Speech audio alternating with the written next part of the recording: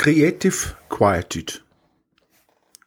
The object of philosophical Taoism is to align one's daily life to the Tao, to ride its boundless tide and delight in its flow. The basic way to do this, we earlier noted, is to perfect a life of Wu Wei. We have seen that Wu Wei should not be translated as do nothingness or inaction, for those words suggest a vacant attitude of idleness or abstention. Better renderings are pure effectiveness and creative quietude. Creative quietude combines within a single individual two seemingly incompatible conditions: supreme activity and supreme relaxation.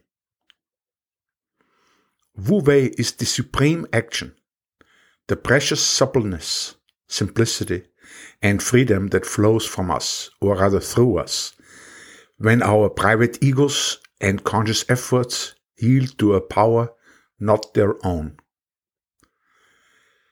The Tao Te Ching puts this point without wasting a word.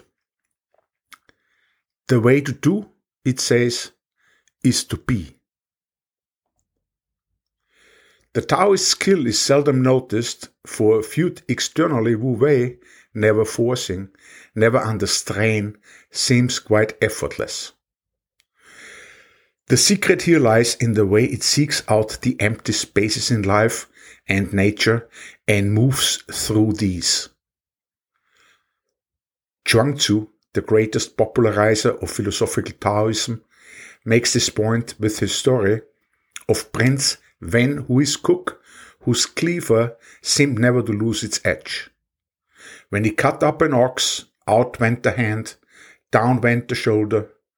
He planted the food, he pressed with a knee, and the ox fell apart with a whisper. The bright cleaver murmured like a gentle wind, rhythm, timing, like a sacred dance, like the mulberry grove, like ancient harmonies. Pressed for his secret, the cook replied, "There are spaces in the joints. The blade is thin and keen. When this thinness finds that space, there is all the room you need. It goes like a breeze. Hence I have this cleaver 19 years as if newly sharpened."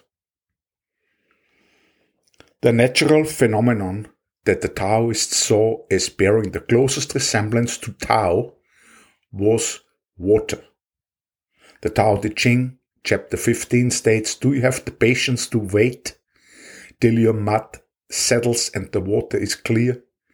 Can you remain unmoving till the right action arises by itself?" Water then was the closest parallel to the Tao in the natural world. But it was also the prototype of Wu Wei. They noticed the way water adapts itself to its surroundings and seeks out lowest places. A final characteristic of water that makes it an appropriate analog to Wu Wei is the clarity it attains through being still. Muddy water, let stand, says the Tao Te Ching, will clear.